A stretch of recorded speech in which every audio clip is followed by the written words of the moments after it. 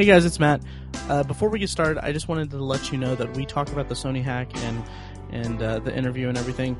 Obviously, this is a sprawling, huge thing that's going on, and we're not at all the authorities on it or anything. So this is something that's very big right now, and it's something that's ongoing, and it's going to have probably far-reaching implications for the movie industry right now.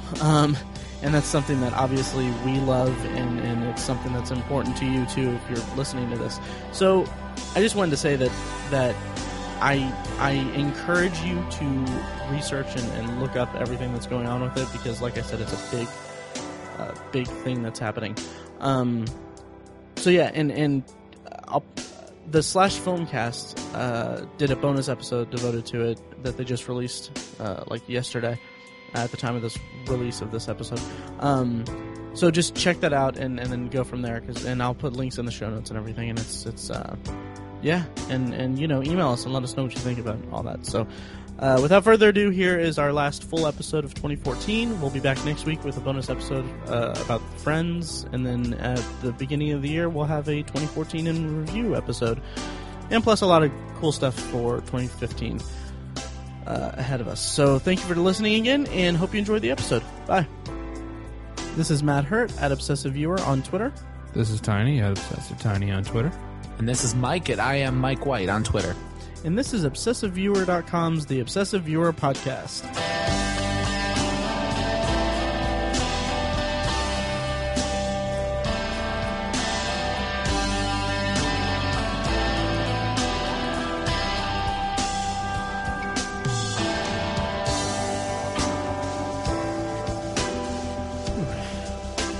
Hey guys, welcome to the latest episode of The Obsessive Viewer. We're a weekly movie and TV podcast that covers a specific topic, be it genre, trope, movie, or show each episode.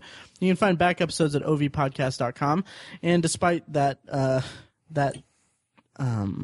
description, this week we're actually doing a informal conversation episode. We call it Extended Potpourri. Potpourri is the section of the podcast where we talk about pretty much anything we want, movie or TV related, anything that we're into, anything that we're looking forward to, anything we want as long as it smells good. And this episode is just a full-on potpourri episode. So we don't have a topic, and to be honest, it's our excuse to just catch up with each other. Pretty much, and it couldn't come at a better time, because we're here at the end. Like, this is the last full blown episode that we're going to have for the year, except for one bonus episode we're going to have next week.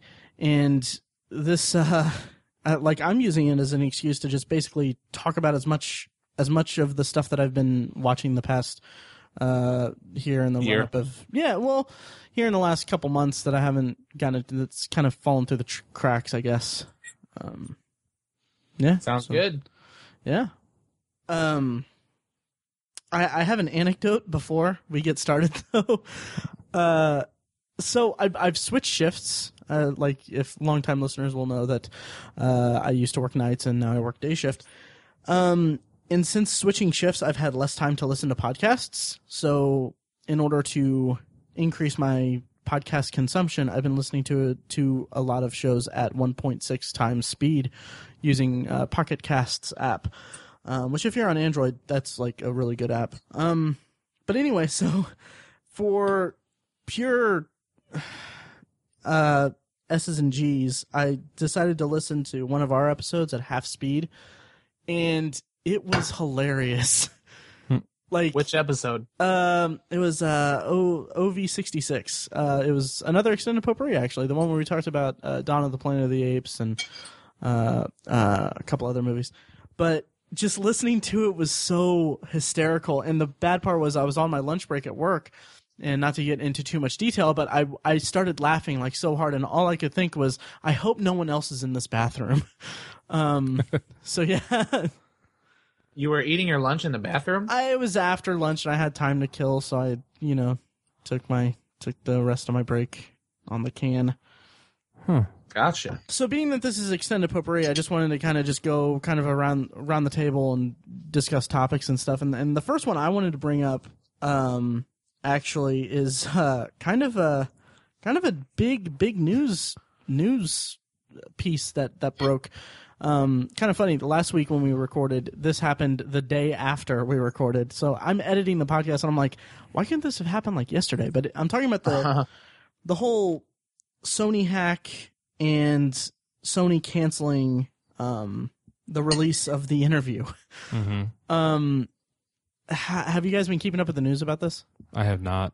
Yeah, Okay. a little bit. I mean, to a point you can't help it, but Right. at first I specifically tried not to. Really? Yeah. Huh, that's interesting. It's just shocking. It's shocking and embarrassing, really. And I kind of have a rudimentary timeline for it. Basically, it started with emails from Sony. Like, hackers hacked into Sony's servers and stuff, and they obtained. I think they said it was like 10 terabytes worth of data, including movies, scripts, emails, and a lot of those emails got leaked, and there was a lot of like really horrible things in them, like the president of Sony, Amy Pascal, or I don't know if she's the president, but she and Paul Rudin, one of the big time producers over there, like they had emails exchanging talking about how like she was going to meet with Obama, and it said stuff like, what am I going to talk to him about? I guess what he thought of Django and 12 Years a Slave. Oh Yeah. Oh. And calling like Angelina Jolie a spoiled brat, and calling. I guess there was one email where they called Adam Sandler an asshole. yeah, I heard about that one. Yeah, it was in response to his Netflix deal, I guess. Mm-hmm. And then there was also one of the other shining examples was if I'm not mistaken, there was talk about the new 21 Jump Street movie being the next one being a crossover with Men in Black. Oh, jeez. So yeah. But then when all those emails came out, I thought it was just kind of funny. I mean, it was a big deal for them. I mean, they took a huge hit off of it, but it was a big deal. And then I just thought like, well, it's kind of funny. There's egg on their face and everything. But then the hackers told Sony to like it turned out that it was North Korea. Like it was people from North Korea had hacked into it and gotten the stuff. And they told Sony, they were like, okay, cancel the release, or we'll cancel the release of the interview that was supposed to be released on Christmas Day. And or else we'll 9/11 some theaters. Right. So then theaters started pulling out. Big chain theaters started pulling out, and then Sony canceled it. And then after that, it's just been kind of a show from there. Yeah. Obama called it a mistake. And then but today Sony apparently announced that they're going to distribute the movie, and it's going to likely come out via Crackle, their free streaming app. But just my whole takeaway from all this is that Sony just, oh my God, like the fact that they actually bulked to terrorist demands is just embarrassing, and it just really puts a bad light on us as a country, and actually gives some legitimacy to North Korea, which has just been they're in the practice of leveling, just, they're not to be taken seriously in their threats like that. They've done it in the past, I believe. But yeah. Yeah. So it's just depressing. Well, apparently they have the ability to hack into a multi-billion-dollar corporation. And, Right, and I think that's the fear, right. is that if they did this, what else are they capable of? Yeah. Well, yeah. Yeah, that's true. That is true. But also it's a corporation that was stupid enough to send racist emails about Obama on their public servers. So I don't know what kind of infrastructure that Sony has. And granted, yes, it is a major corporation and all that stuff, and it is a big deal like that. But it's also, I don't know, it just left a sour taste in my mouth that they actually just pulled the release, and Yeah. And like seeing some of the news, yeah, like, and I guess the hacker said like, okay, well, we'll let you release it, but you need to make these changes, and it's just like, just left a sour taste in my mouth. Yeah, I mean that's what's messed up, is that they're shelving what would probably be a huge movie. Yeah, I mean it's probably making money, and it's been highly publicized. up until this point. That's what's shocking about it to me. Yeah. Reading some comments online, like when they said when they said that they would 9/11 the theater, that they would 9/11 screening and stuff like that. Like I think that was the actual vernacular that they used. But when they said that, like I'm not that excited about seeing the interview. Like it doesn't look that good to me. But when I heard that, I was like, I kind of want to see it now. I might actually go see it just to have it as like an anecdote. Like, oh yeah, this whole big thing happened, and I saw it, and I'm alive. But just kind of like just to anecdotally see it, and that kind of makes me think that I wonder what all is in that 10 terabytes of data, because like they threatened to release it and everything, and Sony pulled it, which you've got to imagine that they should have been able to realize that this was huge promotion for them. Right. Like people would have seen that movie if it had been released on the day, but they balked at it because I kind of wonder what kind of information is in that data. Yeah, there's a lot of people saying that it's a conspiracy theory, and it's a conspiracy, and it's a marketing ploy. Yeah, like they're gonna do all this, and then like Monday they're gonna announce, well, we're just gonna go ahead and release it on Christmas Day, so go out and see it, and just tons of people are just gonna turn out. It would probably work, which is what's disturbing, but yeah, I don't know if I think that's really the case. I don't, solely because they actually canceled the release. Maybe. Yeah. I guess maybe it could have been, and it could still be that, and maybe it backfired when the theaters pulled it from their screenings and stuff. Yeah. I could see that, but I mean it's gone so far that I don't think that it's something that. Right. Yeah. I might have thought that on the first day. Right. But not now. Yeah. Mike, do you have anything to say about it? No, not anything new. Again, like I said, I've tried to ignore it. I didn't want to see the movie initially, but kind of like you said, now I kind of do. Right. I thought it looked pretty funny. Yeah, I mean, I like the guys involved. I like Seth Rogen. And just the concept. Who the hell's made a movie like that? That's ridiculous, right. Yeah. It's just funny. Yeah, like Obama, when he said that it was a mistake, I might actually put in the sound here. Sony's a corporation. It suffered significant damage. There were threats against its employees. I am sympathetic to the concerns that they faced. Having said all that, yes, I think they made a mistake. We cannot have a society in which some dictator someplace can start imposing censorship here in the United States. Because if somebody is able to intimidate folks out of releasing a satirical movie, imagine what they start doing when they see a documentary that they don't like, or news reports that they don't like.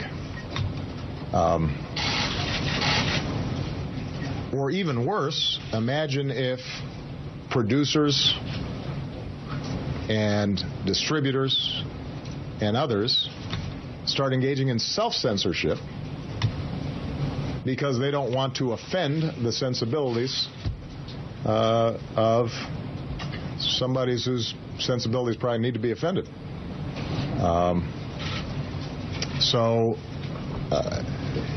That's not who we are. That's not what America's about. Again, I'm sympathetic that Sony, as a private company, was worried about liabilities and this and that and the other. I wish they'd spoken to me first. I would have told them, do not get into a pattern in which you're intimidated by these kinds of criminal attacks. They're imposing censorship on us, and like it's a precedent that shouldn't have been set. Yeah, right. And that's what just troubles me and embarrasses me about it. So should we change subjects? Yeah. All right, cool. Who wants to go next? Okay. I've got something. Oh, go ahead, Mike. Or Tiny, did you want to? You can. No, go ahead. I watched A Christmas Story from start to finish for the first time in my whole entire life last night. Interesting. Oh, fudge. Sorry. Well played. Yeah. Wow. For the first time? First time in my whole life. I've seen the whole thing in pieces, right? Because it's always on Christmas Eve, and somebody always has it on. You can't not see it. Right. You can't not see it. But I've avoided sitting down to watch the whole thing because I never really liked it. Never really liked anything I saw. And my opinion didn't really change all that much. It's a weird movie. Mm-hmm. I don't know. Do you guys like it? I love the movie. I may have talked about it last year. Like, I'm pretty much in the same boat, although I think I liked it a little less than you did, Mike, actually. Oh, really? Yeah, because I was just kind of, again, I kind of grew up with it, like playing it in passing. And when I sat down to watch it, like a year or two ago, I don't even remember, I was just kind of like, okay, that was a movie. Yeah, I mean, like by then I'd already kind of cultivated my own Christmas movie repertoire, or my own Christmas movie pantheon, I guess. So when I came to it, it wasn't really from a place of, oh my God, this is amazing.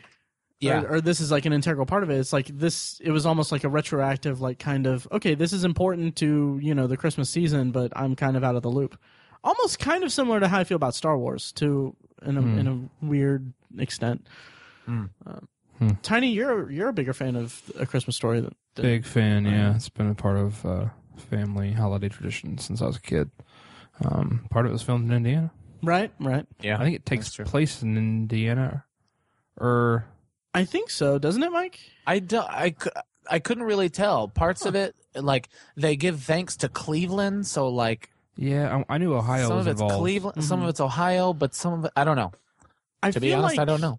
I feel like when they were downtown in the scene kind of early in the movie, I think they were downtown or something, or window shopping or something. I feel like that was supposed to be the Circle downtown in Indianapolis. Or maybe really? I don't know. But, or maybe they filmed it there? I don't know. I can't remember.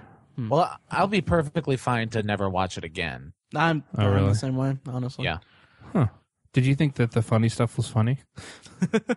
No, and I think that's Oh, really? I think that's the big thing. It was just weird. And so I'm sitting there with my in-laws, and everybody in the room is cracking up. And Amanda turns to me and goes, "Do you not love this right now?" Wow. Yeah. That would have been wow, that would have been so awkward. I imagine. Oh, it wasn't bad. I mean, they know me. Right. It wasn't that bad. That's really surprising because I don't know. I think it's great. Yeah. It was actually A lot of people do. Yeah, We're the weirdos. Yeah, like I think Leonard Maltin called it like he on his podcast he was talking about it, and he said that like he went on a tangent about how people like he hates the phrase like, oh, people talking about like instant classics or anything because it's such an anachronistic term because nothing can be an instant classic because what makes it a classic is time. Age, right? Yeah, and then he was like, when I saw A Christmas Story, though, it was like I had that feeling that this is going to be a classic. So different strokes. Yeah. Oh, okay. Yeah, well, that makes sense. I was gonna say, had the feeling that it was going to be a classic. Maybe that's what instant classic means, that you think in the future it will be. Because when it came out, it wasn't very popular at all. Oh, yeah. I haven't followed it enough to pay attention to how it was received. Yeah. But, yeah, and the whole instant classic thing, that's just semantics. I think he just has a problem with just the phrasing. Yeah. Yeah. Yeah. Well, I'm surprised. Yeah. It's a bummer. Sorry, Tiny. You guys are wrong. I'm kidding. I'm kidding. Yeah. So Christmas Vacation, you like that better, Mike? Oh my God, yes. I mean, that's the measuring stick, and that's what I was thinking the whole time. I was like, oh boy, this is not Christmas Vacation. Right. Yeah, I think Christmas Vacation's the better movie. But Yeah. Oh, yeah. Good. Yeah. Yes. Tiny, what do you got for us? I have something not Christmassy. Oh. It's not cheerful. Oh, God. But it's highly intriguing. It's kind of a little double feature documentaries that I watched. They're both on Netflix Instant.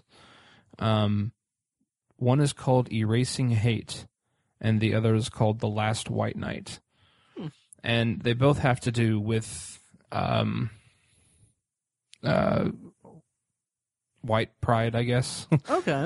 Like neo-Nazis, Ku Klux Klan type stuff. Merry Christmas, everyone. Not the best, not the brightest topic. But Erasing Hate is about a man who was also, he's from Indiana, and he set up chapters of like Aryan Brotherhoods in Indiana. Also, well, just in the Midwest, really, he would drive to different states and set up different like chapters, brotherhoods and chapters and stuff.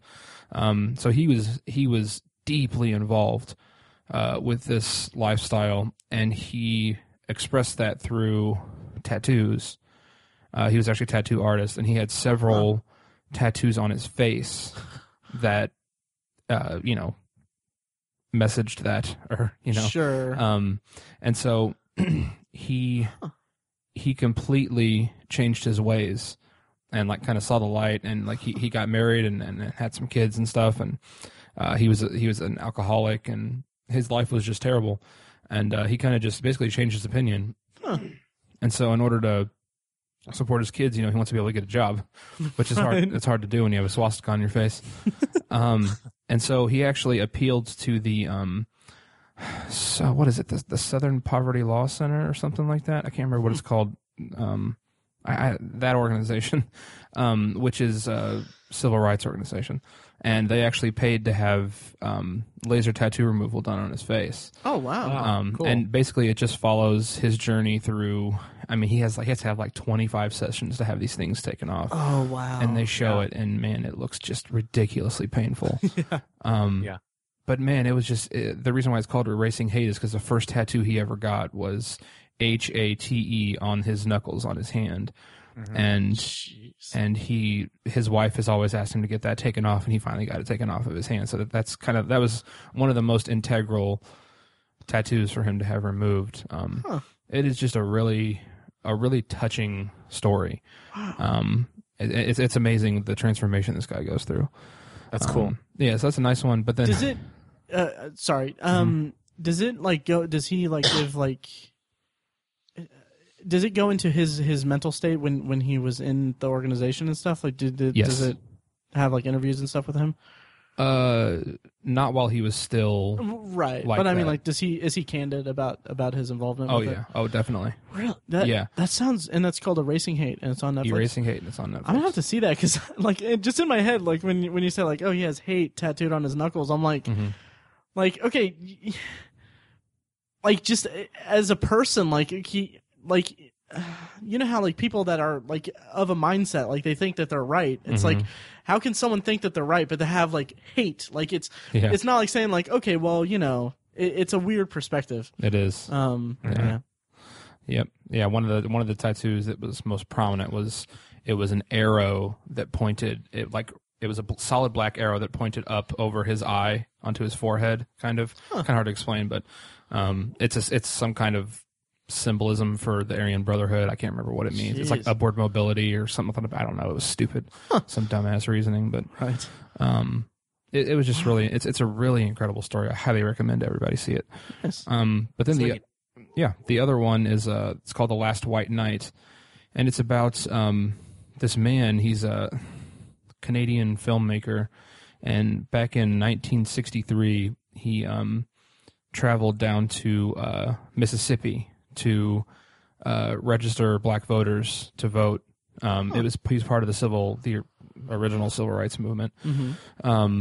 And as he was going into the courthouse to turn in registration forms, a member of the Ku Klux Klan confronted him on the steps of the courthouse and punched him and sent him to the hospital.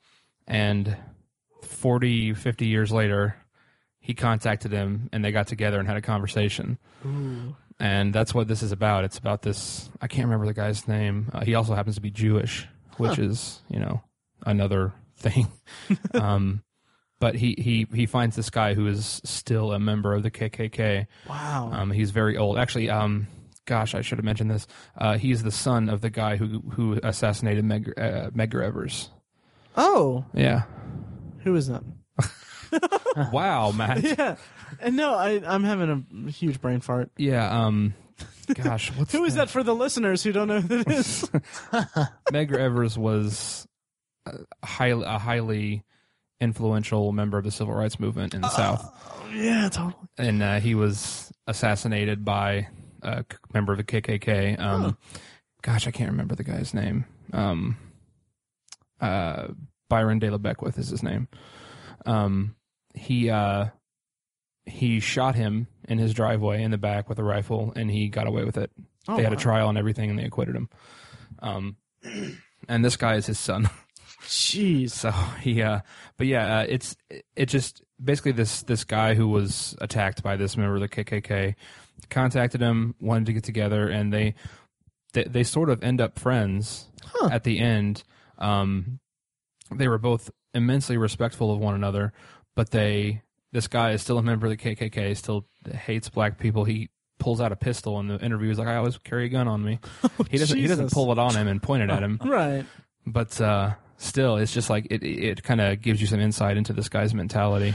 Wow. But and at the end, they're like, I consider you a friend. I mean, we disagree. It's like as long as we're not talking about this, right? we kind of get along. But it's also just highly interesting and fascinating. And the guy who directs the documentary, he has conversations with some other people who were potential victims of this guy. Okay. Who punched him. Gosh, I can't remember his name. It's De La Beckwith. I don't know. Something, I don't know. He apparently harassed some other people. He doesn't admit to a lot of it, but it's thought that he was involved in some of these other kind of noteworthy events that happened during that whole conflict. And so the guy talks to some of the victims of that and some other people. It's just a really good documentary. Nice. So, and what was it called again? It's called oh gosh, The Last White Knight. The Last White Knight. And it's on Netflix? It's on Netflix Instant. Interesting. Well, maybe I'll check it out when I'm drinking eggnog on Christmas with my family. Oh, man.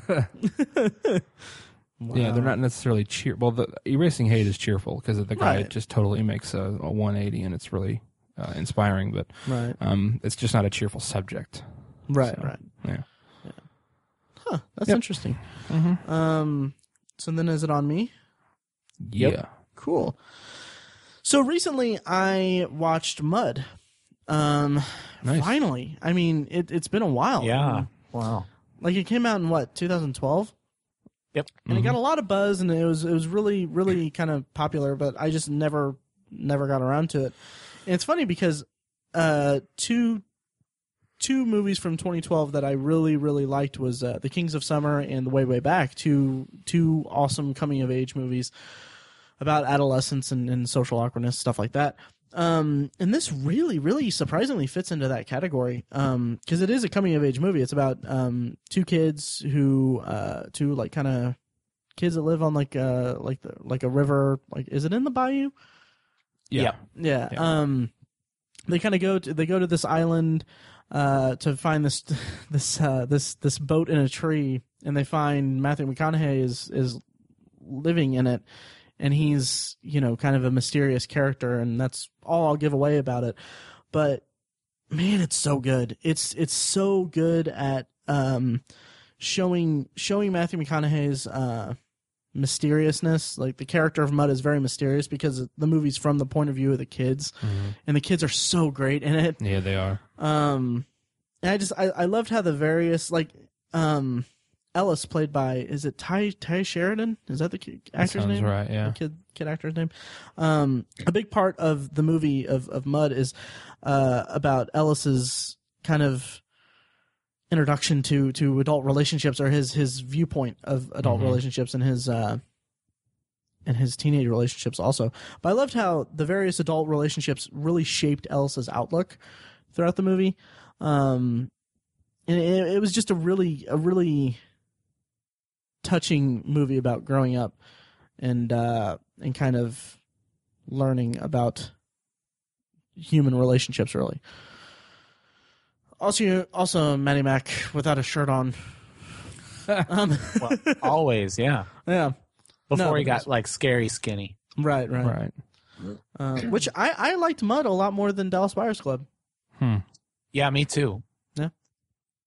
Me too. And it's a weird thing because I feel like message movies like Dallas Buyers Club, and by all means, it's a great movie and a great message, but I feel like sometimes we think we're supposed to just like it more. Yeah. Mm-hmm. That's a good point. Kind of, yeah, it feels like that's one of the problems I had with it, because I didn't like Dallas Buyers Club that much. I thought it was just kind of overrated. Because I felt like it seems like the kind of movie that, you know, you're supposed to like it because it's a very strong message and it's very, you know, affirming. But I also just felt like it could have been handled better. Yeah, and that's why I didn't really connect to it. But yeah, Mud was good. It was. Yeah, I need to buy it. Although I think I would say that I enjoyed The Kings of Summer just a little bit more. Have you talked about that one? I don't know if I remember that movie. I probably did. That's the one. Yeah, he did several episodes ago. Oh, yeah. He used to be fond of that one. Yeah. That's the one with the three kids who kind of go into the woods and like they build their own house, and it's like they're kind of kings of summer. No, but it's one of the kids is in love with a friend, and that was one of the big parts of it for me, because like his friend, like, I don't want to spoil it, but it's a very, very poignant kind of coming of age movie and depiction of adolescent relationships, much like Mud is, but it's more of a focal point in Kings of Summer, and I think that's why I enjoyed Kings of Summer more. Okay. I have no recollection of that. Definitely, check it out. Okay, it's really good. Sounds good. Yeah. I have it on DVD if you want to borrow it. Okay. Yeah, and Ty Sheridan, who played the lead basically in Mud. Right. He also gave a very good performance in the movie Joe with Nicolas Cage playing the lead. Oh. Which Nicolas Cage was good as well. But yeah, Ty Sheridan was really good in that. Kind of a similar character, sort of abused and just not really exposed to some things he probably shouldn't have been exposed to. Okay. So he's just a good actor apparently. So, yeah. Nice. Sweet. I believe Mike is next. Yep. I guess I could start by talking about The Hobbit Episode 3, Return of the Five Armies. Yeah, we all three saw it, so let's dig into it. We did, yeah. So this hopefully this will be robust. Mm-hmm.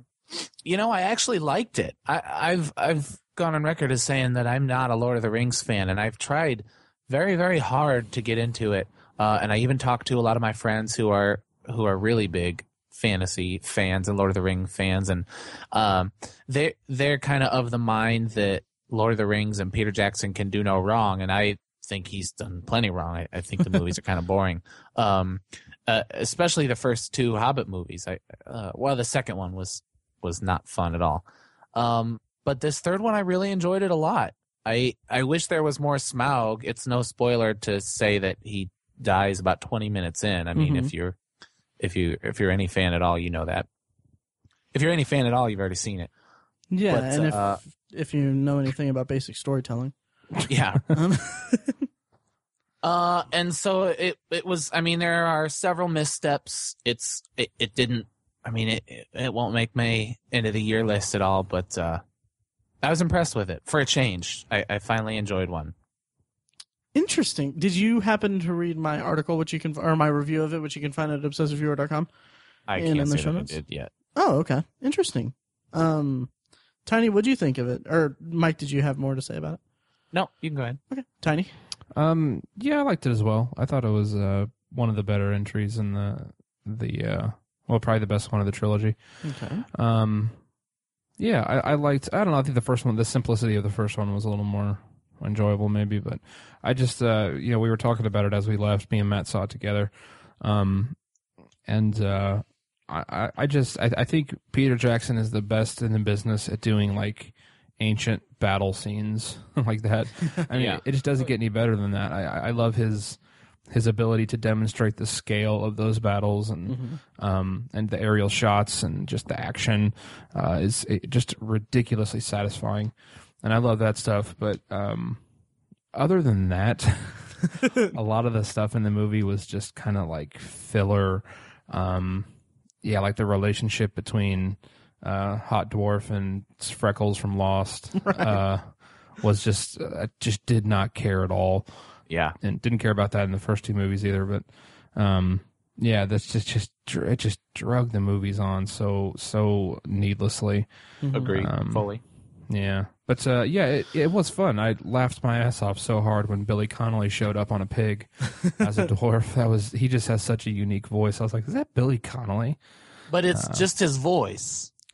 I think it's because it's some awful facial CGI. Thank you. I brought this up. Awful. Yeah. Oh, like it was like Uncanny Valley territory for me. Like it was. It looked similar to Birdman, but Birdman I could forgive it because that was an independent. Birdman. It's not a big budget Peter Jackson movie. Right. It was. My God. It like that took me out of the movie, and it's only like they cut to him several times throughout his big speech and all that stuff. But I mean, each time I was like, really? Like that's really, like, you don't want to take another pass at that? Yeah. Yeah. Like, and that was, do you mind if I go ahead with my thoughts? Yeah, sure. Okay. I mean, that was one of the big parts about it for me, is just really bad CGI. And that was kind of like most of the movie is the battle, is the titular battle. And like Tiny said, it looked really cool. Like the choreography, like goddamn, Peter Jackson can choreograph or can shoot a very well choreographed action sequence, and he can do that throughout probably an hour and 15 minutes of runtime that was used up for the Battle of the Five Armies. If I'm just guesstimating there, but I want to go back and talk about the prologue real quick. And again, I reviewed it on Obsessive Viewer, so you can check out my full review on obsessiveviewer.com and in the show notes. But the prologue is basically the resolution of the Smaug storyline. And like Mike said, it's about 20 minutes long. And after that, they show the title card for the Battle of the Five Armies. And as soon as I saw that title card, I was like, okay, why couldn't that be the end of Desolation of Smaug? Like, why couldn't that have been the end? And then, I mean, it's like 20 minutes. Each movie doesn't need to be 2.5 hours, 2 hours and 40 minutes or anything. So why not just make that the end of that, instead of having this cliffhanger that's resolved and then moved on to a different thing? And I really hope somebody admits that splitting him into 3 was not a great idea. I think that's the biggest problem of it. Is terrible idea. Because it was, well, no, it's not, because they made money all 3 times. But stylistically, very poor choice. In terms of overall quality, I think that's the biggest issue, and you can really feel how they're stretching it. Like the dwarf and elf love interest thing with Evangeline Lilly and the other guy, Aidan Turner, that was added in the second movie, and that it feels like it was put into the movie specifically to stretch it out into 3 movies. Yep. Like like Tiny said, I couldn't care less about it. And what's more aggravating about it is that they included Legolas into it, and Legolas is a character that we are emotionally connected to from the Lord of the Rings trilogy, and he's just this bit player in this really hackneyed love story between that no one really. It's a very strange, like, extended cameo. And like his action scenes in the movie was pretty cool. Like, but again, the bad CGI, like him. Not to give anything away, but there's a part where he's running as a makeshift bridge is collapsing under his feet, and just the combination of the slow motion and just the CGI, it just looks awful. Like, it looks just absolutely horrendous to me. But the movie really held my attention. And okay, two other things. One that didn't fit well with me, or sit well with me, and didn't fit into the movie was the comic relief of the character Alfred, played by Paul Gage. That just felt like every single scene that he was in was supposed to be comic relief, and that's fine. But it's also like anytime he's on screen, it's just like that's his sole purpose for being in the movie, and that just really didn't sit well with me, juxtaposed with all the fighting and intense action. And then also the stuff with what's his name, Thorin Oakenshield, like the kind of the Aragorn of the Hobbit. Is that like there's for the first half of the movie he's like corrupted by the power of the gold, and he has like dragon sickness or whatever, and it just felt like, okay, they're just filling this out, they're trying to just make it compelling for an hour, and then they'll go ahead and do their thing, and that bugged me a lot. I thought that was actually sort of compelling. Really? Yeah. Okay. A little bit. I mean, I was interested in it. I like the way that it kind of played into the plot. Okay. I don't want to spoil it, but right. Yeah. To me, it was compelling. I thought it was a little. I mean, I don't know how the dragon sickness works, but it just seemed very quick. Yeah. Because it's been a year since I saw Desolation of Smaug, so I can't really remember. Maybe it was, or it should have been set up in the second movie, but it just felt like, oh, okay, he saw the door and now he's going into it, and then suddenly Bilbo is like, oh yeah, he's been in there for 4 days, and he's kind of not acting like himself. That's true. Yeah, it struck me as just wrong. That's funny. That's where they shave time. Yeah, exactly. Yeah. But finally, just there was such a lazy attempt to connect it to Lord of the Rings. Also, yeah. I mean.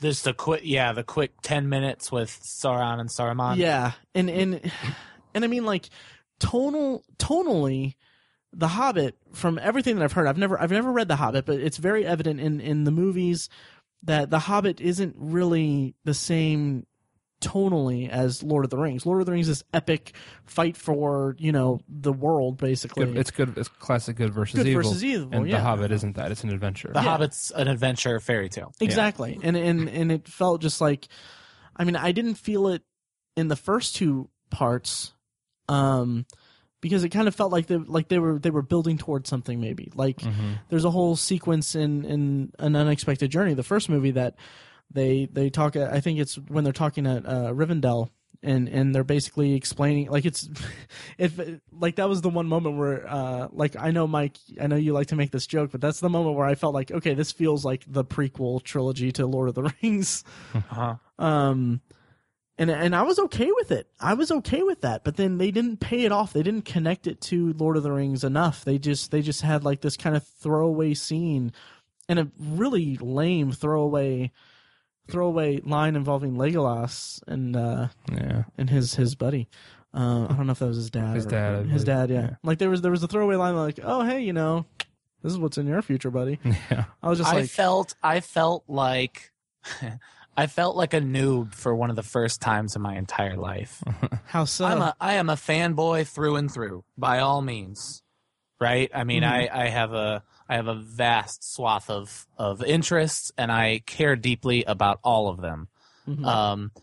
Lord of the Rings clearly is not one of them, and it is the type of thing that people who love it really love it. So when they did that little nod to the future or whatever, literally the entire crowd went, "Oh!" And I turned to Jake and said, "What is he talking about?"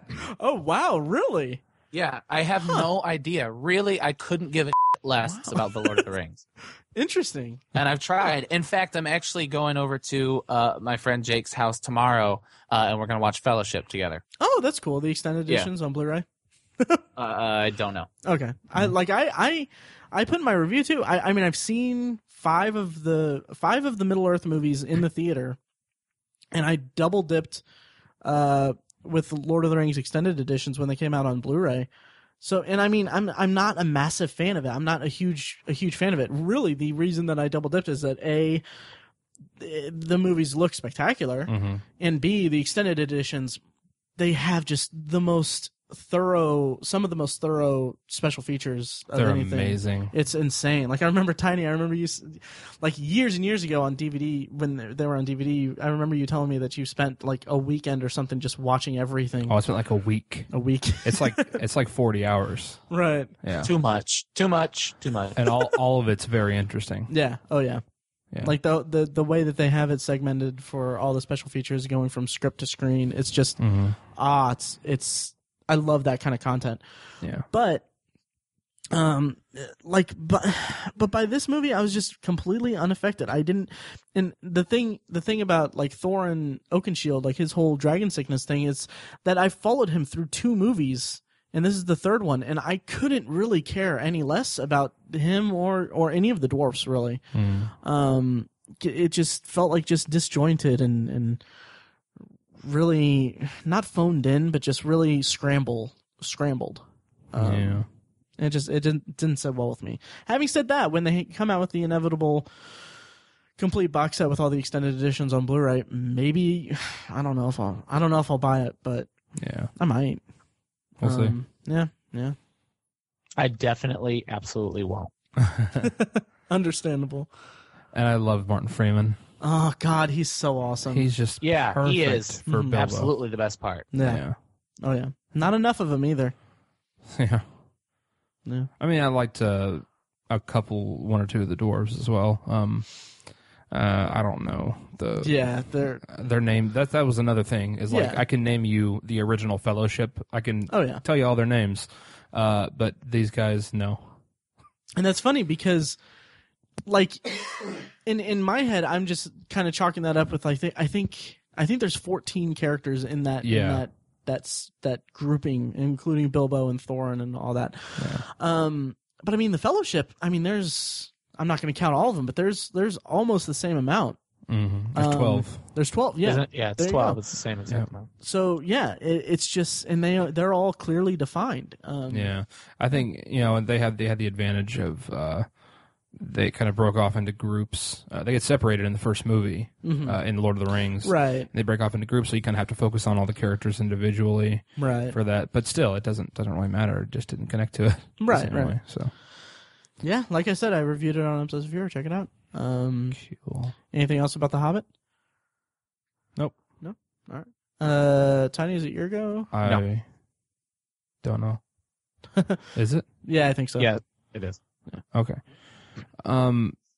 There was I saw an article on, I think it was probably BuzzFeed or something like that, but it was like 10 of the best movies on Netflix that you've never heard of and don't have on your queue or something like that. Okay. So anytime I see something like that, I'm going to look at it regardless of what the source is, just because. And one of the movies that was listed on there was this film called Detachment. Huh. I had never heard of it. Didn't know anything about it. But Mike, I think you might be interested in it as a teacher, as an educator. Okay. The movie is about Adrian Brody is the star, and he plays a substitute teacher, kind of a long-term substitute teacher, which is sort of an oxymoron, but right.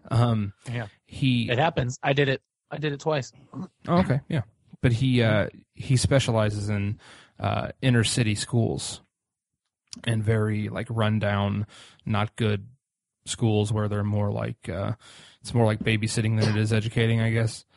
And so as a result of that, he's become a very, very bitter and sort of a detached person, basically. And it's sort of about his journey through what that's like to be that kind of teacher, and they kind of focus in on some of the other teachers that work there who are, they're just phoning it in, and their entire lives are affected by how hard it is to do this job. And that also focuses on some students as well who are, having a rough go. It's just, I don't want to give too much away about it. It's not a very long movie, but it's just really interesting. They kind of have these like these interviews, like sort of mockumentary style interviews with these teachers. One of whom is Adrian Brody. Okay. And just they just talk about the ups and downs of being a teacher, and it's a very dark, somber movie. It's hard to be such a downer this episode, but it's just fascinating to me. I wanted to be a teacher for a long time, and right. Wow. Yeah. After a while, I realized that I would be a terrible teacher. I think you'd be pretty good at it. I'm too late. I think you would be too, Tiny. I'm too laid back. I'd like to do whatever the hell you want. I don't care. I'm too busy. I'm too eager to seek approval. So, like, oh, you guys want to use your cell phones? Go ahead, guys. Go ahead. You guys want to cheat? Oh, that's a clever way to cheat, buddy. You shouldn't do that. You shouldn't do that, but tisk tisk. You got me. So yeah, I'm fascinated by.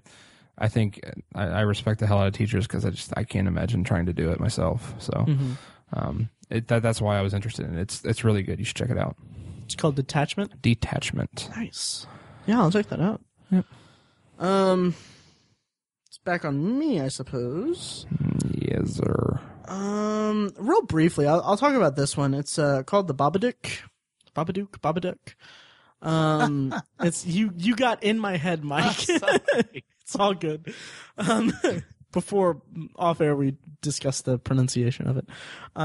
Anyway, so The Babadook. It's an Australian horror movie. It's about a monster. It's about a widowed single mother who is raising her 6-year-old son. And the monster of a children's book comes to life, basically. And it's getting a lot of buzz, and man, is it deserving of it. It's so good. Like I talked about it on my episode of the Nerds You're Looking For podcast that I did. But my God, it's such, like, in terms of scares, it's not like that, like, scary. It's more unnerving to me. Like some of the techniques and some of the scares were actually pretty effective, but it took a backseat to me because it's such a heart-wrenching depiction of grief, and it's kind of a really strong.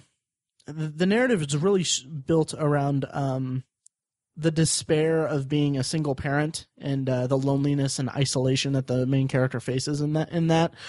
Like she can't have like a moment to herself or anything like that. She's completely alone. She doesn't have like a strong support system. And the support system she does have is kind of alienated by her son being kind of unruly. And it kind of takes, in the first like half of the movie, it kind of takes the stance of like kind of a creepy kid kind of movie, but it's more about the despair of her plight, basically, and her being the sole adult in this ordeal, because they read the children's book, and then he starts seeing the Babadook and gets like really frazzled and gets terrified of it, but she can't see it, and so it takes the position of being like she's alone here. She can't control her kid. Her kid's unruly. Her kid is terrified, and she can't see it as being anything. She's completely helpless in it, and it kind of all leads to like the end of the movie. I'm not going to give anything away. Which, by the way, the kid that plays the kid is just terrific in it, and it's like this movie is the ultimate form of birth control for me.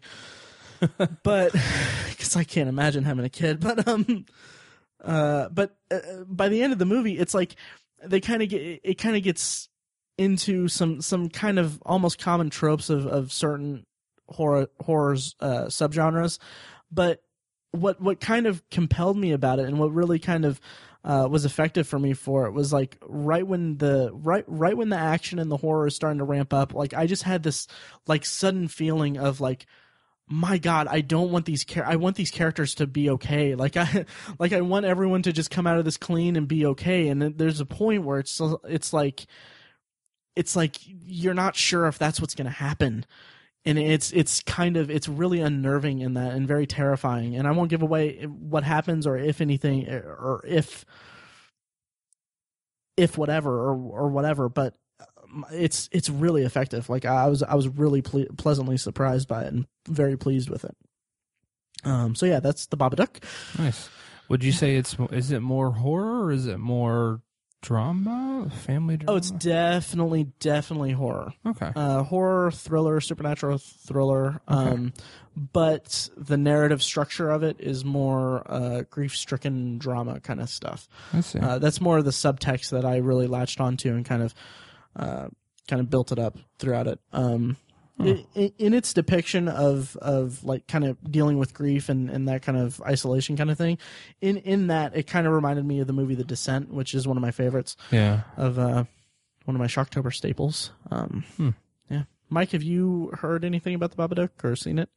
I actually plan to watch it in about an hour and a half. Oh, nice. Yeah.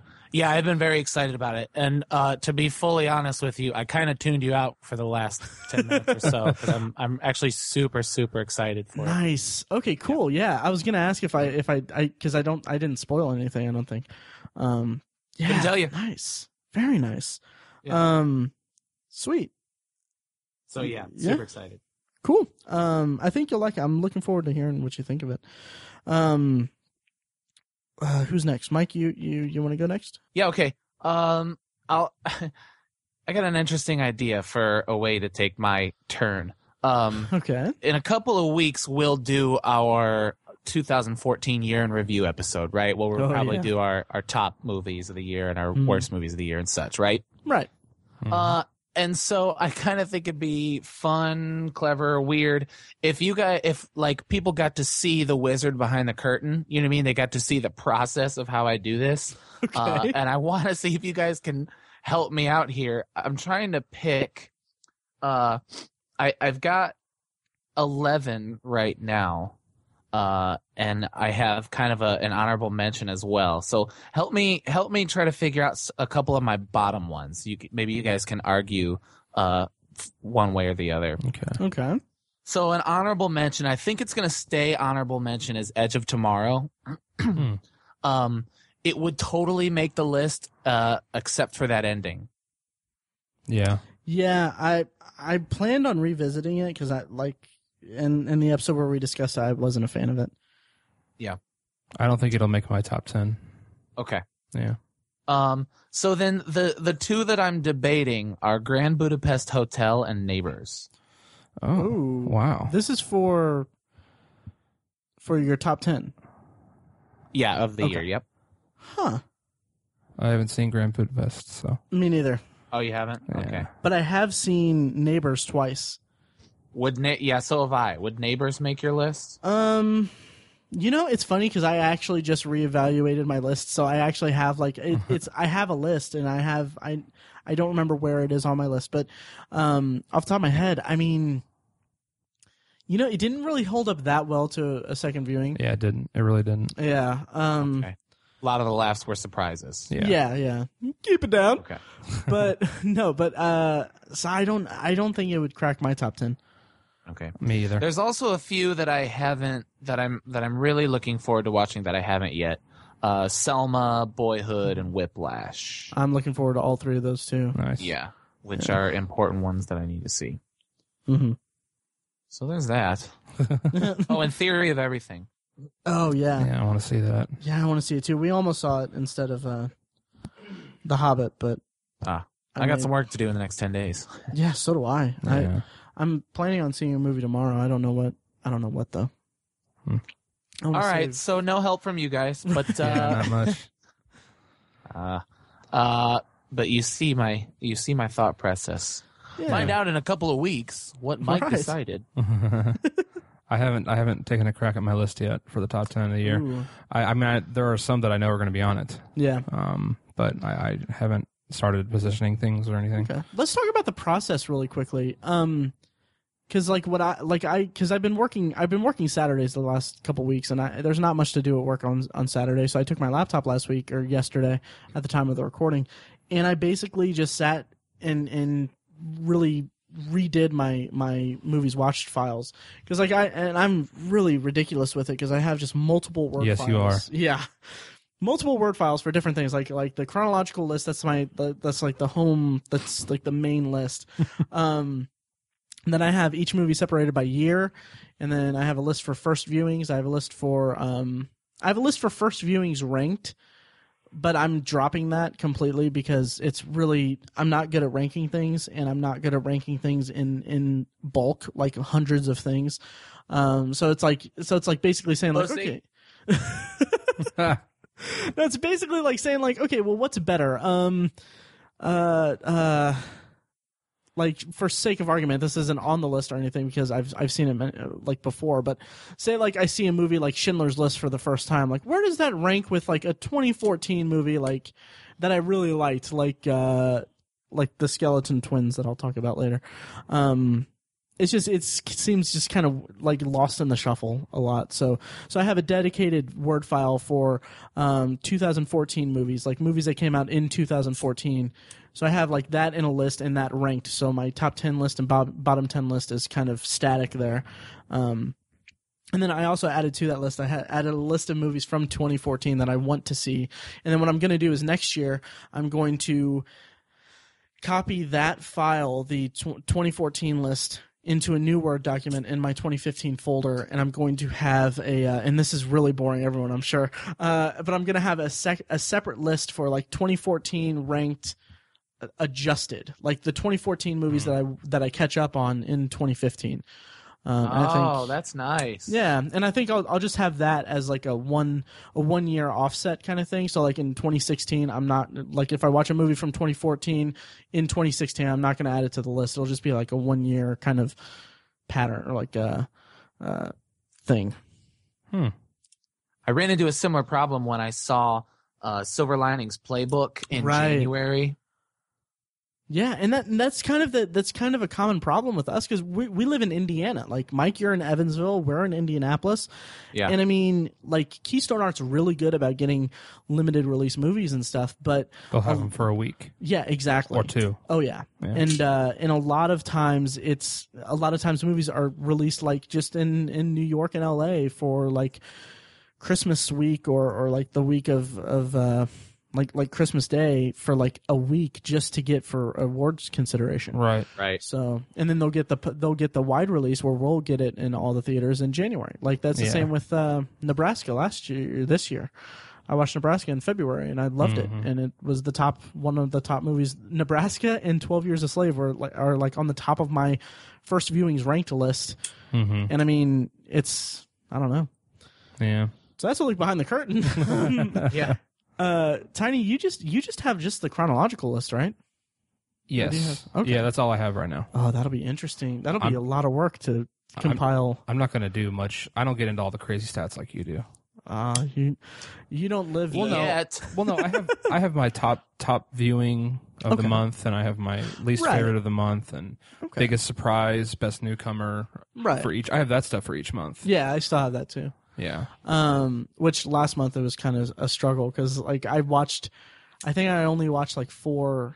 We'll get into that with the 2014 in review episode. Yeah. So anyway, so it'll be interesting to see how you do the 2014 movies though, because they're all in a mix on your chronological list.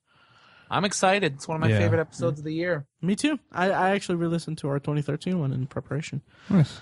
And I'm trying to get the guys to agree to do a midway through the 2010s episode. Yeah, we'll see about that. That'll be We'll discuss it off air. It could be a short. Right. Anyway, moving Tiny, on. Well, we're not midway through the 2010s yet. Next year we will be. We will be on December 31st. End of next year will be. No, because it goes 2000. from 2010 to 19. Yeah, and it'll be 5 years in. Yeah, he's right. Okay. Yeah. So 2010 is considered the first year of the 2010s. That makes sense. Yeah. Right. Okay. You're really tired. I am tired. So anyway, what do you got? What do you got next, Tiny? I think Matt's seen this. It's another movie I watched. I don't have anything about stuff coming up. I'm boring today. The movie called The One I Love. Yeah, that's on my list too. I was going to bring it up. Go ahead. I wasn't sure if you have you seen that, Mike? No, I haven't. Okay, it's on Netflix Instant, and it stars Mark Duplass. I think the Duplass brothers produced it. They did, yeah, but they didn't write or direct it. No. So, it sort of has a Duplass brothers feel to it. Absolutely.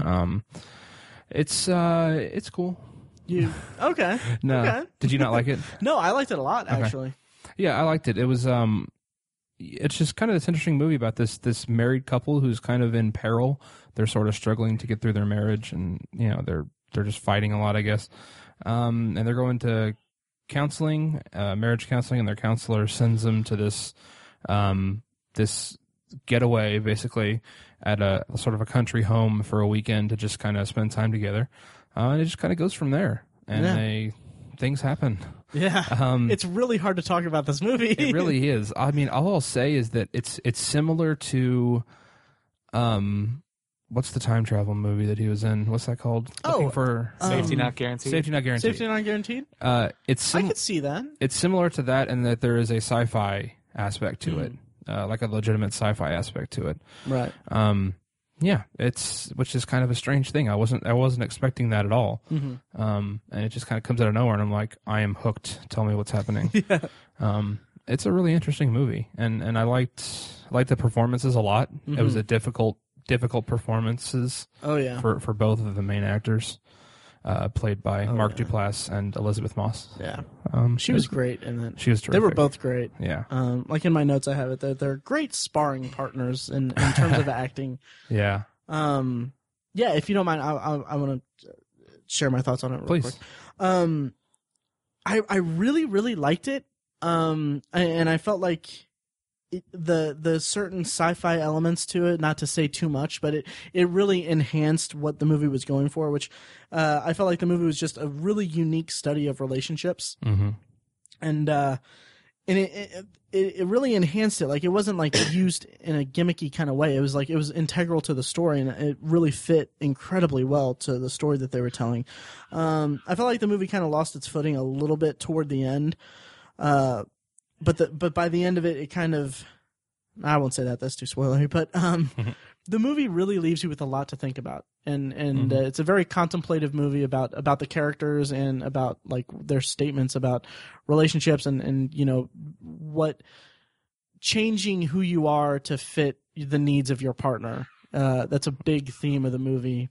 And, compromise and stuff. Yeah, and it's that kind of, it's a really interesting movie in that regard, and it's both about that and about people's people's willingness to change for the sake of their partners and stuff. And I thought that was just really well depicted. Yeah, and it's kind of it presents these scenarios that essentially forces the audience member to say, how would I react in this situation? Right. Which is that's a really valuable thing a really valuable skill to have as a filmmaker, and that's an incredible thing to do with a movie, because it's hard to do, and a lot of movies don't challenge their audience that way. Right. And it's, you can sit there and watch and be like, man, what would I do in this situation? Yeah. And even if you think, oh, I can't believe he just did that. I can't believe he did that. That's terrible that he would do that. Normally I think that's how most people would react in these kinds of situations, but the situations are sort of presented in the way that, like, okay, you might disagree with what this character did, but can you really blame them for acting that way? It's like, not everyone is as strong as everyone else. That's exactly right. Like, that's what it's a very human portrayal of, very human, their actions. It's so great. Yeah. But I really liked it. So yeah. I liked it too, yeah. Nice. Yep. Mike, have you heard or seen anything about it? No, not at all, actually. Okay. It's on Netflix Instant. Just throwing it out there. Add it to the list. Yeah. Nice. That's actually a really good segue to mine. To my next one. I believe I'm next. The Skeleton Twins. I referenced it earlier in the episode, I think. My God, I loved this scary. Movie. It's not. It's Kristen Wiig and Bill Hader play siblings, estranged siblings, and like, I was so hooked on this movie from the opening voiceover. I might actually cut it in and put it into this episode because it was so effective. I don't know. Maybe we were doomed from the beginning. I mean, it's not like Dad was Mr. Sunshine. Sometimes I think all our problems came directly from him. But a lot of the good stuff did too. Remember what he always called us? The gruesome twosome. He told us to stick together, no matter what.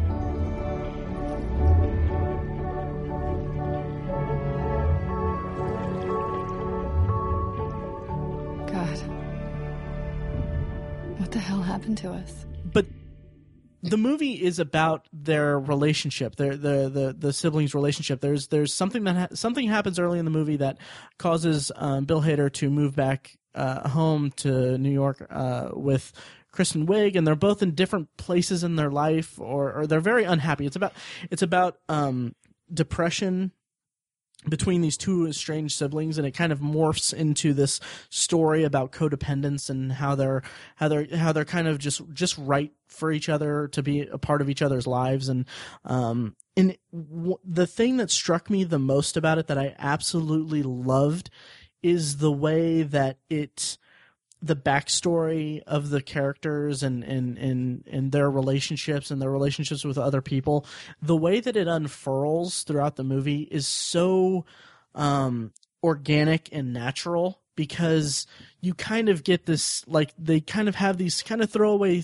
lines between these two characters. It's like, oh yeah, I haven't been here since Dad.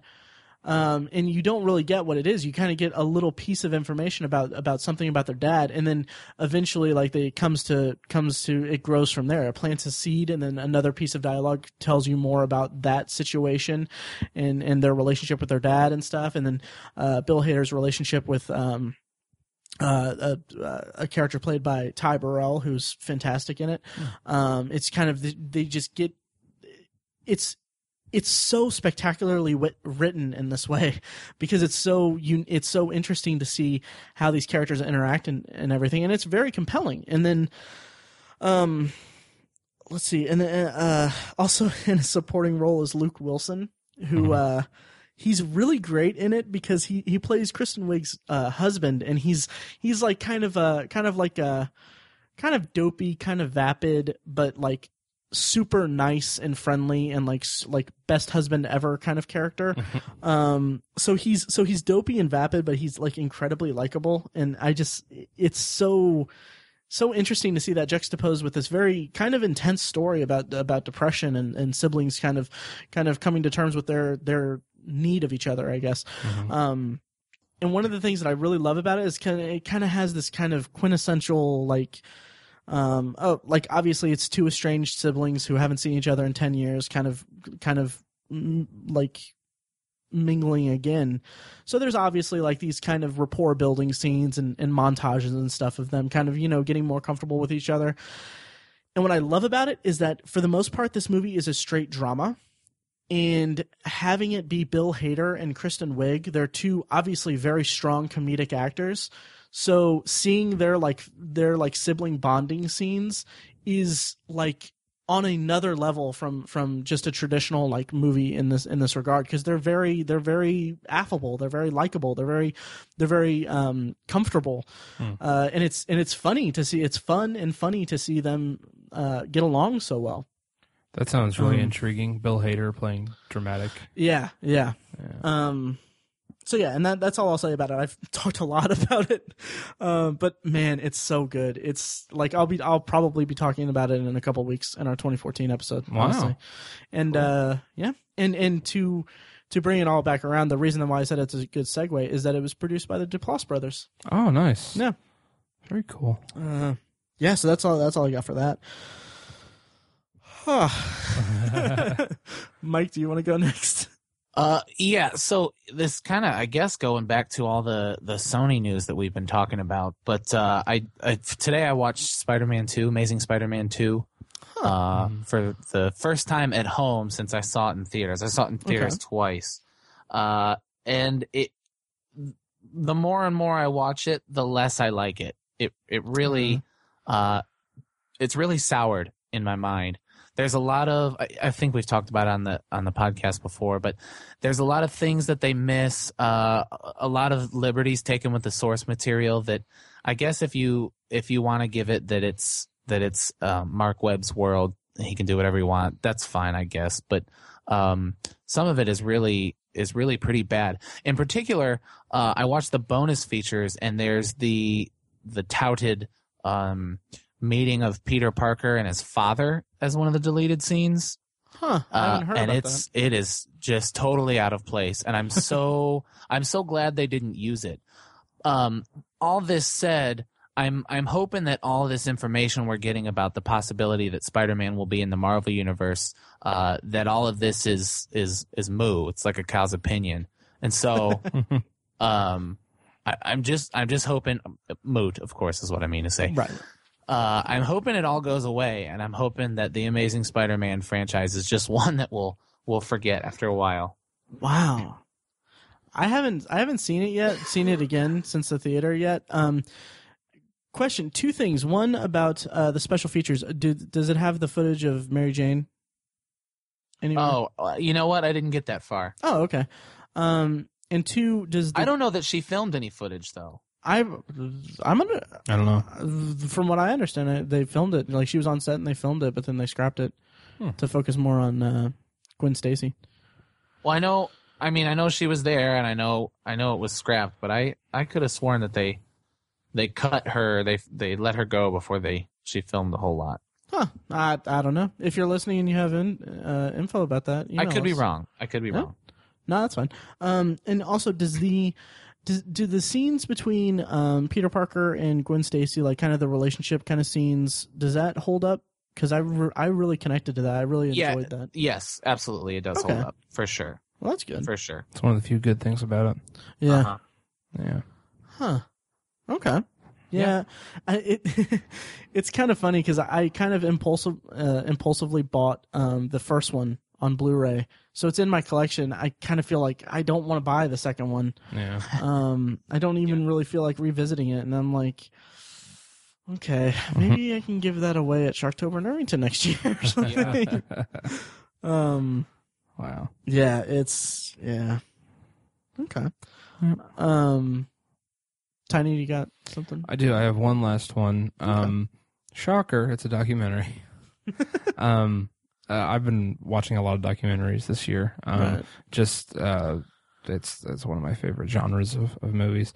I know it sounds like a little pretentious, like, oh, I watched this documentary. Right. I swear that's not my motivation at all. It's just that I think it's an incredible way to learn, and I just find it highly interesting. So, this one is actually a Netflix original.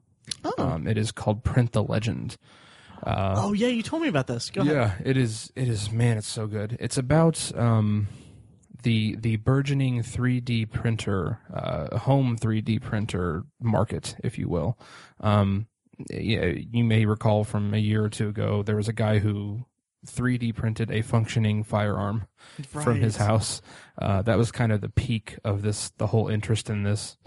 But it's really interesting. This documentary focuses on these startup companies who are building their own 3D printers, and it's kind of cool because it just reminds me so much of the whole Silicon Valley explosion and how the whole personal computer explosion of the 80s and 90s, just because it's all about a technology that's been around for 30, 40 plus years, but they just compartmentalize it, make it smaller, and they stick it on your top of your desk. God. It's a desktop 3D printer, but industrial 3D printers have been around for 30 or 40 years. Wow.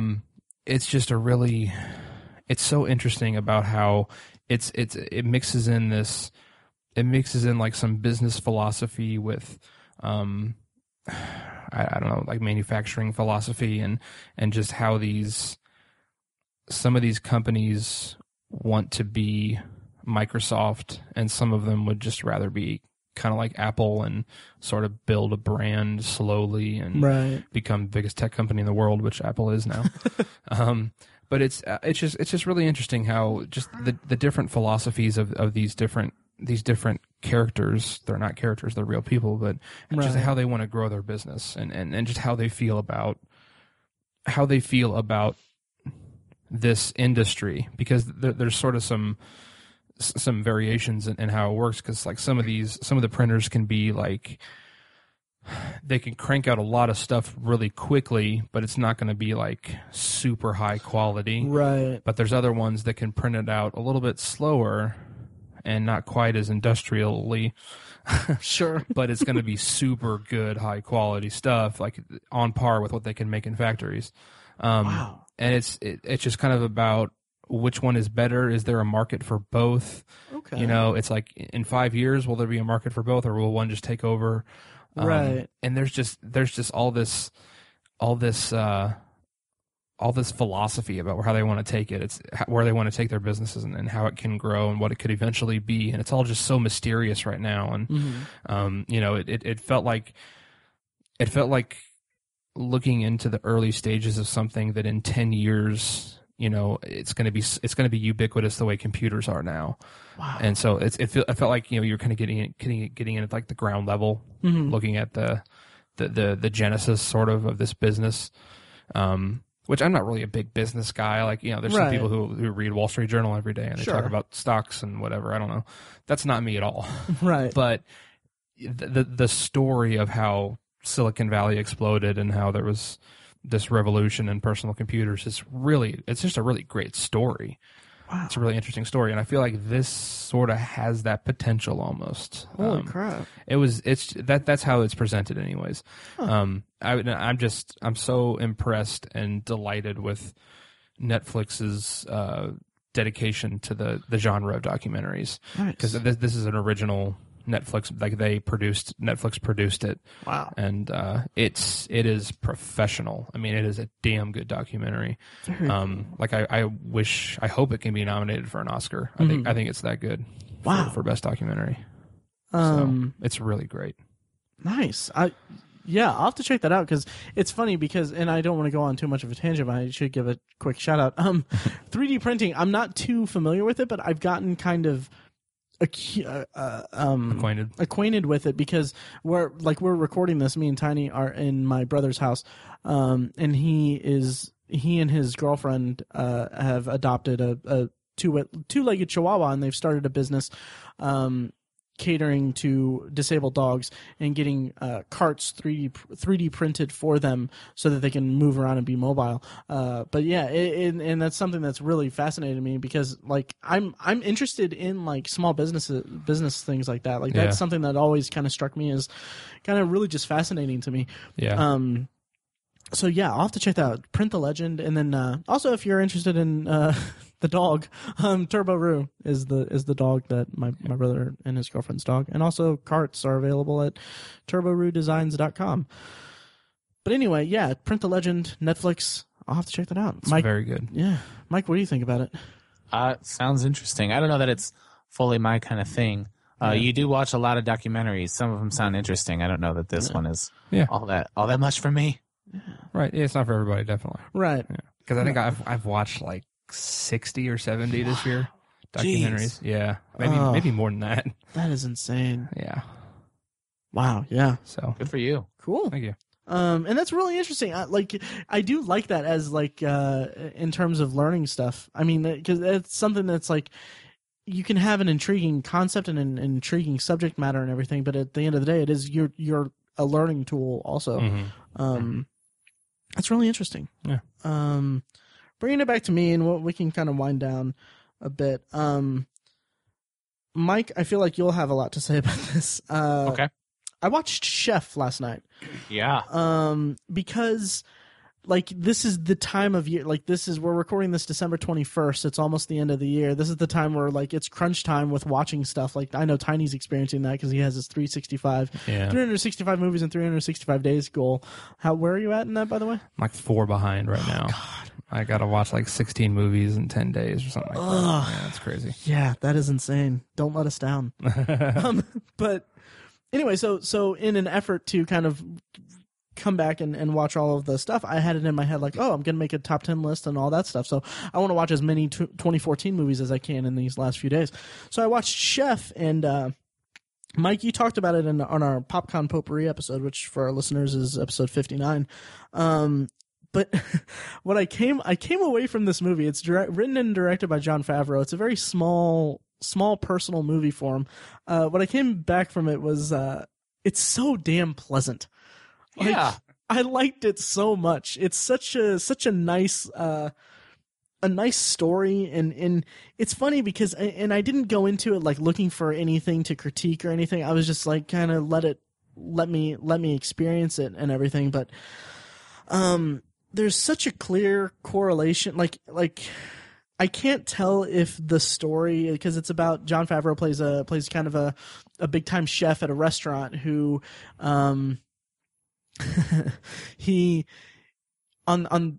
on the cusp of being reviewed, he wants to make this very special dish or this very special meal for the reviewer, but the manager of the restaurant tells him, no, you have to make the same stuff. And so he makes the same stuff, gets bad reviews, and it's kind of all about that and how he's kind of reinventing himself and all that stuff, or kind of dealing with the consequences of that. So in depicting that, it feels like a very thinly veiled analogy about filmmaking and about being a director and facing like harsh criticisms as a director.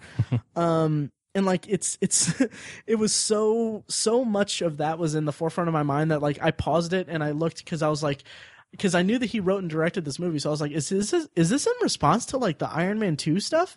So like I looked and then I looked on his resume on his IMDb page. It said like Iron Man 2, and then in between Chef and Iron Man 2 is Cowboys and Aliens. I was like, oh yeah, okay.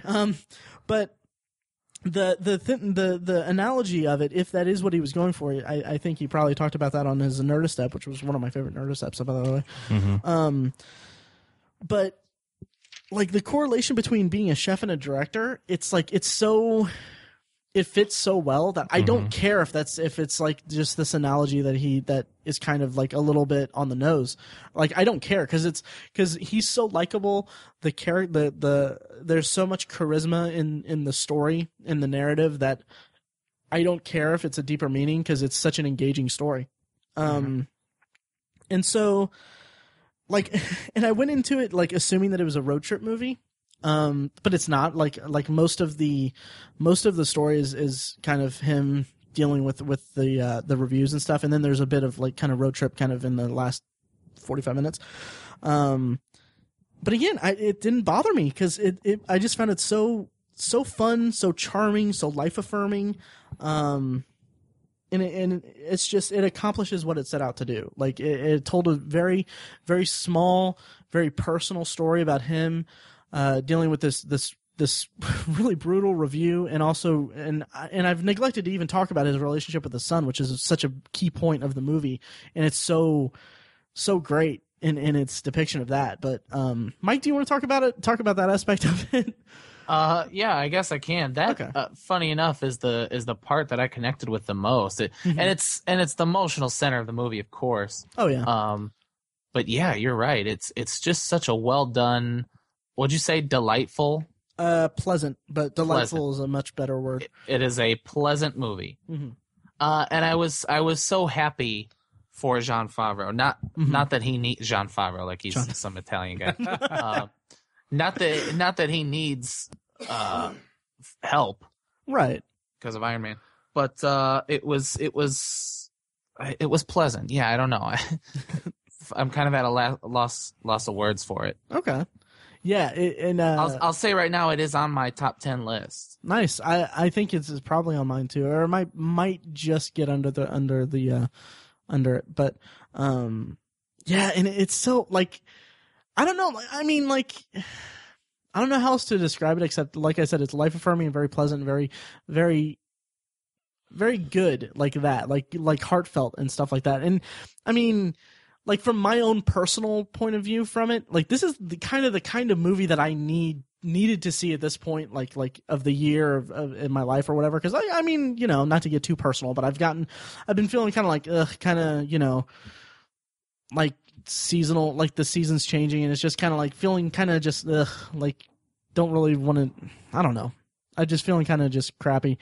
But this movie's just like, I'm so charmed by it. I'm so pleased with Jon Favreau. That's the beauty of movies. Yeah, exactly. Yep. Yeah. That's the whole idea. And we got Tiny over here talking about skinheads and stuff.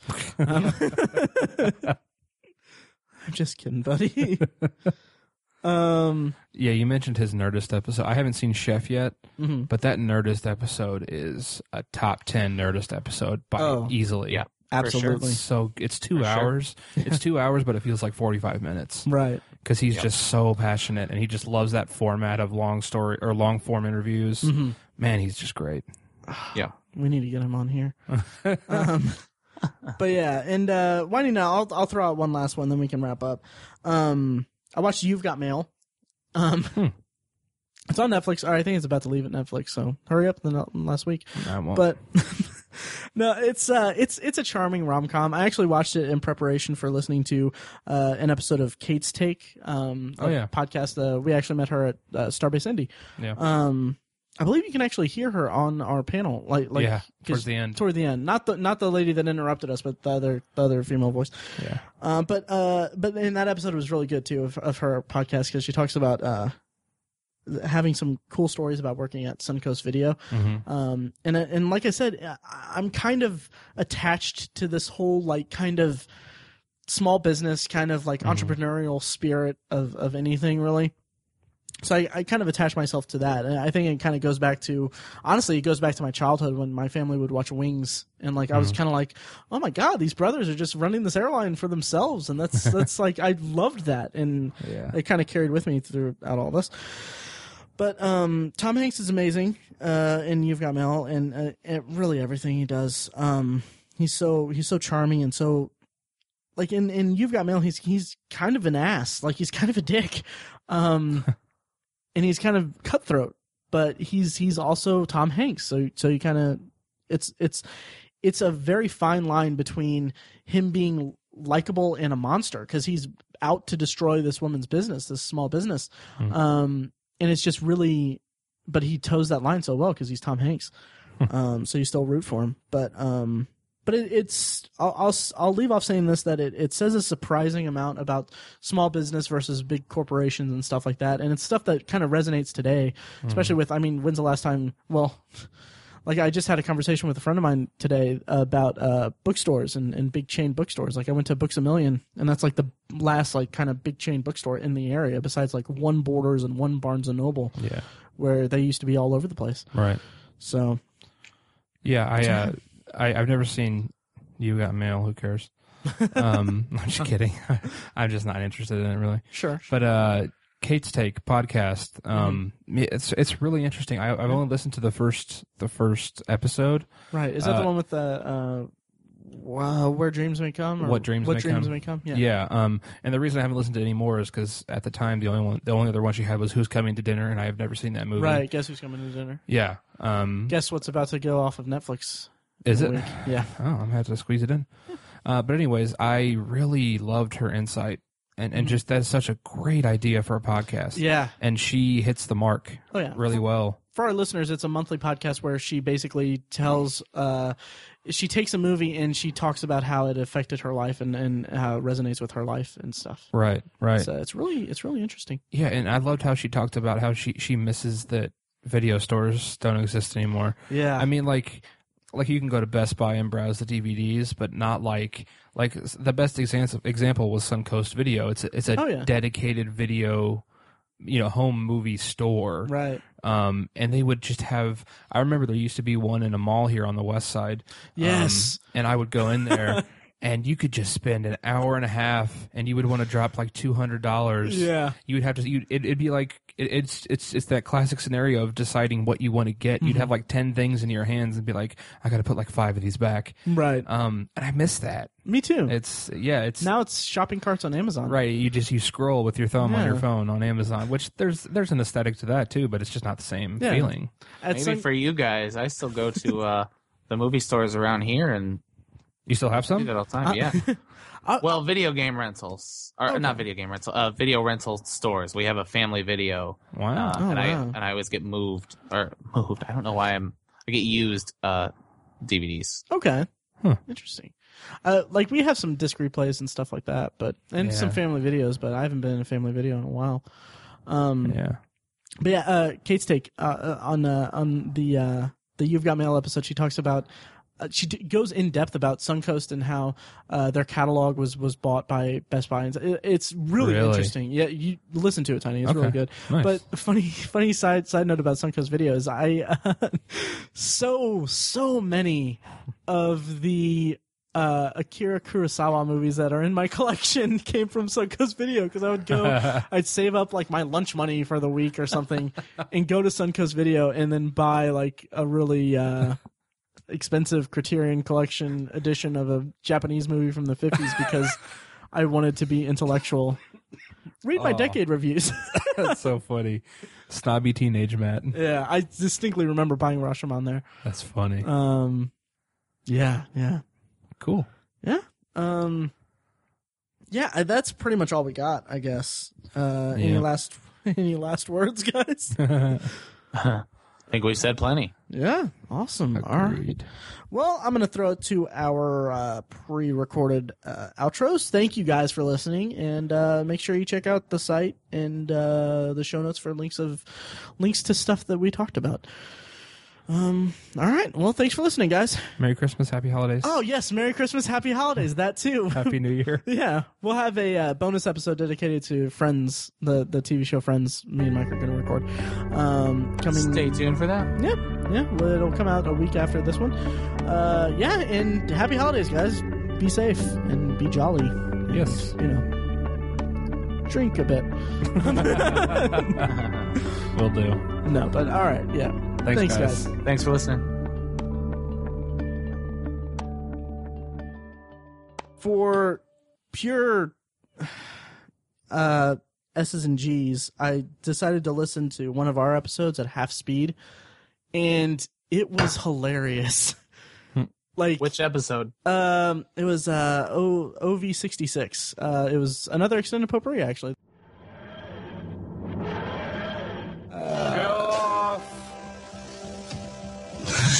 Who, me? No, what? Nothing. I didn't say anything. Whatever. Your middle name is Lawrence. Wow. Yeah. It is Lawrence. I was so embarrassed by that for a long time. Really? Yeah, it's like an old man's name. And I tried to keep a secret for a long time in like 8th grade. It came out, and I was so embarrassed, and I don't know why. It's not that big a deal. Yeah. Huh. It's a common. Yeah, it's a good one. I almost called you Michael Lawrence in the pod chat just for Michael Lawrence. S's and G's. But I didn't. Yeah. So that's how I know I'm not the guy who wrote and directed School of Rock. I'm not that Mike White. Ah, Mike White. He was also. I'm also not Spawn from the Spawn movie or Black Dynamite from Black Dynamite. Wow. And you're not black. Well, for the most part, yeah. You are pretty dynamite, though. Oh. I'm so sorry. Okay, guys, so let's... Dynamite! So this is a potpourri episode. We're basically... As always, loyal listeners, thank you for listening to the Obsessive Viewer podcast. And thank you, of course, to Loud Like for providing our awesome opening theme music. Their first EP, their first of the few actually coming out in the next few months. Check them out. Anyway, it's called Mistakes We Must Make and features our theme song and a clips of events. Make sure that you rate and review us on iTunes after you listen to this episode. It helps us out a lot, and it gives us the ability to say, hey, people like us. Also, please like our Facebook page at facebook.com/TheObsessiveViewer, and you can follow each of us on Twitter.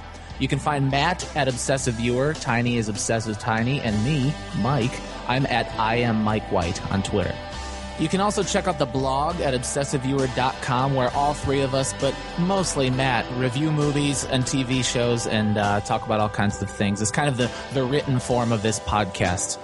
You can also check out Obsessive Book Nerd, which has book reviews and commentary on the evolving world of reading. And also check out Tiny's The Secular Perspective, which is a podcast exploring the concepts of faith, religion, and existence from the perspective of secular hosts. If you have any thoughts on the podcast in general, or this particular podcast you just listened to, or even suggestions for future podcasts, please email us individually at Matt, Tiny, or Mike at obsessiveviewer.com, or you can just email the podcast directly as a whole, kind of directed to all three of us, at podcast@obsessiveviewer.com. Again, thank you so much for listening. We love you. Be excellent to each other.